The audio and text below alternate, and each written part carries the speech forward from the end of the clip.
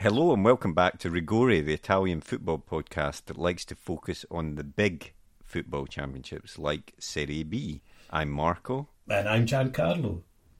And if I'm sounding rather happy, you'll find out why. It's very unusual. If this is your first episode, I'm normally miserable as a result of my football team. But for once, that is not the case this week. But as I said, in the absence of Serie A, because I don't know, there's a early winter break, extended winter break or something happening in Serie A. I'm not sure of the reason.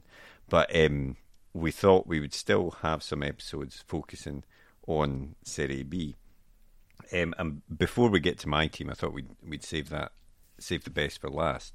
I wanted to focus towards the top of the table, and I suppose there is a link to the reason for the Serie A winter break at the moment, because there were two former World Cup winners clashing in the form of Super Pippo Inzaghi and Fabio Cannavaro at Regina in the Regina Benevento game, which ended 2-2 actually, which was probably a better result for Cannavaro, the Benevento manager, than Inzaghi. But you know, there's a lot of ex-World Cup winners, as we've commented before, down in Serie B trying to ply their trade. Yeah, they got off to a flyer. Regina were really going well. I saw some of the game. I saw the highlights anyway. And I mean, one of these, a VAR penalty to open up proceedings. It was one of those ones where I don't know. The guy sort of leapt in, tried to go with his arms behind his back, and then I don't know. The arm was maybe out. They gave the penalty anyway, but that helped to open up the game. And so I'm sure that Super Pippo must have thought he was home and hosed, because Regina flying high, as you say. Benevento really struggling. There's been a number of times when they've been talking about giving Cannavaro the bullet. You know, it looked like he was going to be shown the door, but they showed some spirit to come back and actually get themselves back into. I don't think he's actually won a game yet, Cannavaro. No, he did. He won his. I think he maybe won his last game. So he's won one game since he's been there, I think. It's certainly not been an easy start for him, and you know, some of the others, as we see, have been doing better. But that was a vital point, and I noticed, interestingly enough, which I think it confirmed what we've said about Serie B all the way along, is that anybody can get a result against anyone. And I think the only game this weekend where the team higher in the table won was another World Cup winner, actually, Daniele De Rossi. His Spal side got beat by Brescia, who are doing pretty well. Every other game, the team that was lower in the division got at least a point. There were somewhere it wasn't such a big difference, but I mean, it just shows you know, these teams have all got something going for them, even the most struggling ones, and it's you know, they can upset. And so it's going to be, I think it's going to be a pretty gripping season in its way, and it's quite rare that you see a team stroll to the Serie B title. Anyway, it's always a tough ask. As I say, there was Pippo Inzaghi thinking he was on easy street, and then, you know, at least presumably the players are starting to play for Cannavaro. He managed to get a result out of that, and he may yet turn the corner. And you know, if they've stuck with him through a string of bad results, you've got to think that it is a rarity for Italian football. It might actually be a long-term appointment. So we'll see how that pans out. But yeah, I mean, he's not lost a lot of games either. I think he's had a lot of draws, but you know, he is down towards the bottom at the moment. But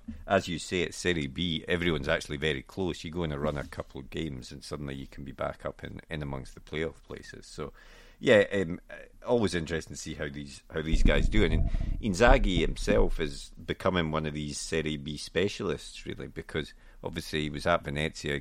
He did really well with us. He got. Was it Benevento? He was at Benevento as well, so it was a derby for him. Yeah, but he doesn't seem to be able to do it in Serie A when he's been given the chance. So maybe he is one of these managers that just understands that division and how to get the best out of his players at that level. Which there definitely are specialists at that level that you can always say, well, they're a safe pair of hands, and they know what they're doing in that division. And I wish Venezia would learn. But you do. You get players like that as well. I was thinking you get goal scorers like that. That's their level too, where they just they can just do it at that level, and that's all there is to it. And there's guys like that. But as you say, he looks like he's one of these men maybe that you'd think there'd be another Serie A side would take a punt on him, because he's still relatively young, and he's got some, but maybe that's just the watermark for him is there, and there's no shame in that. I think he can make a good living, as I say, and he's in good company with all his World Cup winning colleagues. Yeah, well, Grosso's doing the best of his Frosinone are threatening to run away with it a bit, actually, with Regina dropping some points today, and Genoa also dropping points. They have started the strongest, but it's a long season, as you say, and there isn't an easy game in Serie B, which Genoa found out themselves, because they're third in the table, but they lost to the team at the bottom of the table, Perugia, 1-0. And I think there is now talk of Blessing being shown the door, which they are still third, but obviously not good enough for what they want from him this season. That would be amazing, but it shows you that it's just as cutthroat in Serie B as it is in Serie A. And a guy that's done pretty well. Okay, he wasn't up to the job in Serie A, but he's done pretty well with them. But he could be shown the door. I wonder if he'll have to sort of sneak out, sort of camouflaged and hidden to get away from the fans, and then he would be a blessing in disguise. There you go. Sorry, there would be a pun. Sorry, Marco. I said I'd do less of those, but it's not a bean one at least this time. No, that's true. So let's move on quickly. I suppose staying on the theme of ex-players, maybe not World Cup winners, but there was a time when Lucarelli was touted for the national team, and a lot of fans wanted him in the squad. But he has just been let go by Ternana, who have had a poor run of results, it has to be said. But I think from what I could gather looking online and stuff, there does seem to be a bit of wonder as to why now. Either do it earlier or give him a bit of time to try and fix it. I think I saw that one. Yeah, I mean, certainly their form was pretty rotten. No wins in their last 5 games. 2 goals they'd scored in their last 5 games. So pretty rotten run. But they'd got off to a good start. They were doing well, and I've always got a soft spot in my heart for a mad communist in charge of a football team. So it seemed a shame, and a good Tuscan as well. Obviously, Livorno through and through. But that's just yet another game where you see that the little team, that, because Pisa, I thought they were going to be the only team that would save Venezia, but they've actually picked up a bit of form. And the other thing I've noticed now watching a bit more Serie B is that it makes you feel very old, because there's so many players in these teams who are the sons of players you can remember. Because I looked at the result and I saw that Pisa had 2, Pietro Beruato, who I can remember his dad Paolo, who played for Torino and Lazio in the 1980s, and they also had Alessandro De Vitis, who was the son of Totò De Vitis, who was, was sort of the poor man's Schillaci or whatever. He was a good old goal scorer back in the day at Udinese and Verona. So these are the sort of things you spot. You see a surname, you think, I probably saw his dad play. I mean, the bad news will be when it's his nonno that I can remember. Then we'll give up. That'll be the end of the podcast, I think. But I mean, it just shows you that, as I say, it's a cutthroat league, and there's no.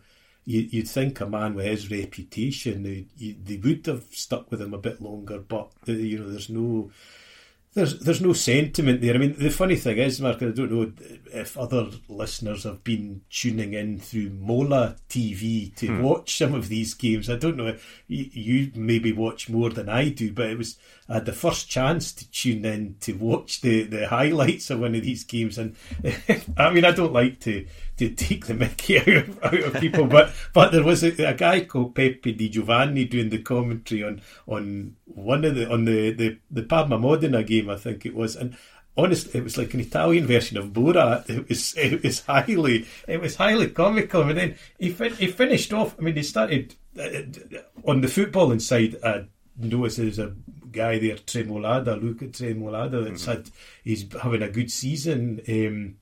A couple of goals and about 6 assists. Now, I think he assisted both of Modena's goals in that game.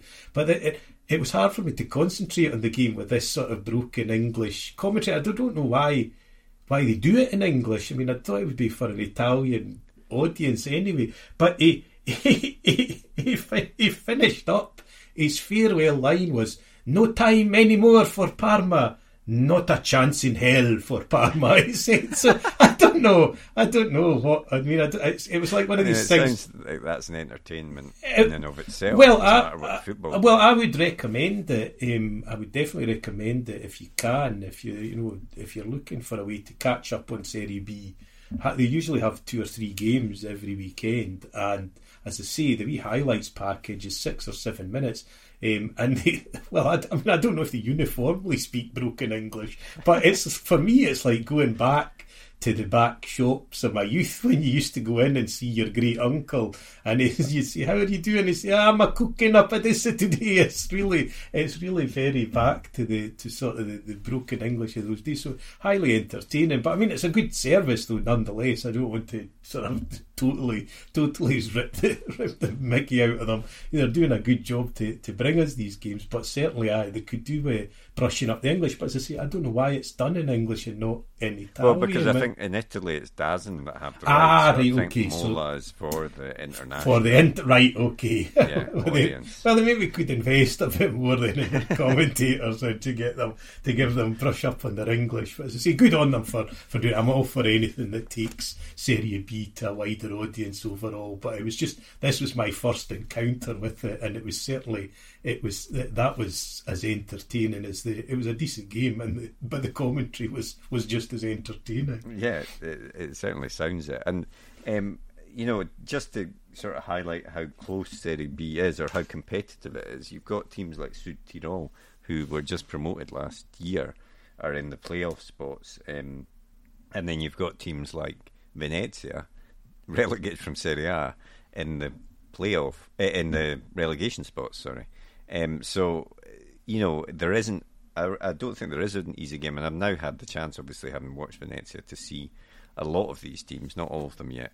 And I do think there is there's no game that I've thought this team is absolutely rubbish or this team is way better. There does seem to be a sort of average level of Serie B and a lot of teams can cancel each other out, or that's what can throw up these surprise results.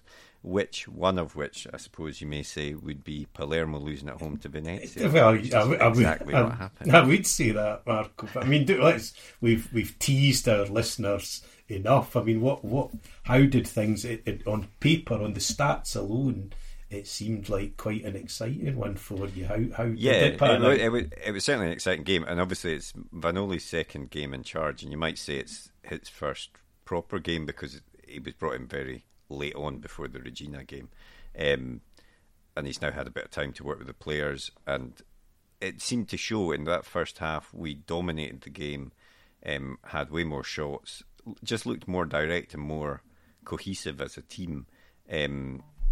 Still lacking that sharpness up front, really, in the box when we did create a chance, but we looked the most dangerous team.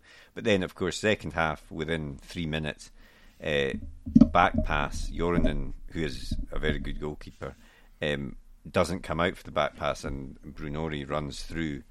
Jorinen tries to get the ball, ref gives a penalty, and for once, VAR comes to our rescue. It was a strange one. I don't know if you saw it, but I didn't see it, Marco. No. Well, Brunori tried to knock the ball past Jorinen, and he had his arm out, and it bounced off his arm and sort of went sideways past Jorinen, so not where Brunori was running. But then Jorinen definitely moved his arm to impede Brunori. But obviously the ref thought, well, he's touched the ball first, and the ball's gone away, and the rest of it wasn't. I don't know, he must have judged it wasn't a deliberate movement or something like that. But so I think Palermo were possibly hard done by that, but on the balance of play, certainly it would have been a bit harsh on us. And then we took the lead. It was more pressure from us. Candela, the fullback, hit a shot from a hopeful shot, it has to be said, from about 30 yards, but it deflected right into the path of Poyampalo, who finished it well. And it looked at that point like we were the more likely to score, but we definitely tired. We put a lot into the game. Vanoli was the assistant for many years to Conte, and you can see that in his style of play. We're very much about grinding it out, working hard, try to frustrate the other team and then hit them on the break almost, and be quite direct with it as well. So I think there's going to be a similar sort of I'm not sure there's the similar histrionics on the sideline, but or hairdo. No. But the sort of approach to the game perhaps is similar, and he definitely worked on some set pieces. There were some quite clever corners and stuff going on, but we did tire. And then Palermo, it looked like Palermo had equalised. Di Mariano crossed the ball in. Oh no! In fact, before that, they did get a penalty for a handball, which was a fair penalty. Joronen saved it, and then he saved it. It was one of these saves. It was to his left. He dived down. It bounced back towards the centre of the goal, and Brunori ran in. And you thought, oh well, it's for sure. But he smacked it into the ground, and it went up over the crossbar. Oh, it was your blessed day, Marco. It was. It sounds like it was. And then even on top of that, they then equalise, and VAR intervenes and disallows the goal. And again, it was a very, very dubious offside to me, it looked like. But if I was a Palermo fan, I would be very, very disappointed in the decisions. But I think, to be honest, on the balance of play, we deserved it, and there definitely was some signs of life from the team, which is something that we desperately needed to see, to be honest. And as we've been saying, Serie B, you get a couple of good results, and suddenly you're away up the table. So we can only hope this is the start of something a bit better. We've got Ternana next. That's an opportunity to grab another 3 points, hopefully.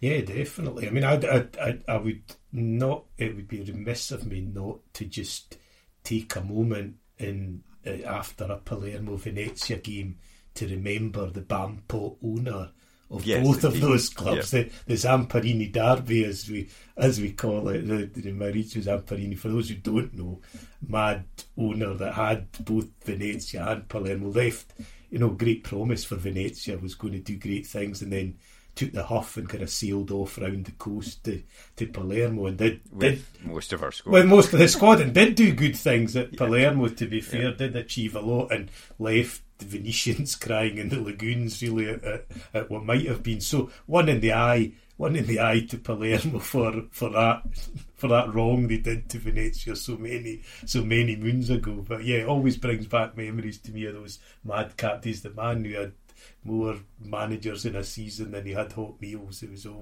Cannavaro would certainly not be in a job. No, definitely not. No, that's for absolutely certain. So yeah, no, but a good win for Venezia. And as I say, a rare thing for listeners to hear you actually upbeat this week. I mean, it'll not last, don't worry, faithful listener. Typically it's in an episode when, as we're not covering Serie A, probably no one will tune in. Just the same. People need a break, so they need some light relief. So that was good. But as I said, that was just the thing that most stuck out to me this weekend, was just how many of the teams that were struggling. And I genuinely thought, as the results came in, I thought, don't tell me Venezia's going to be the only one to miss the party. Yeah. All these teams are getting points.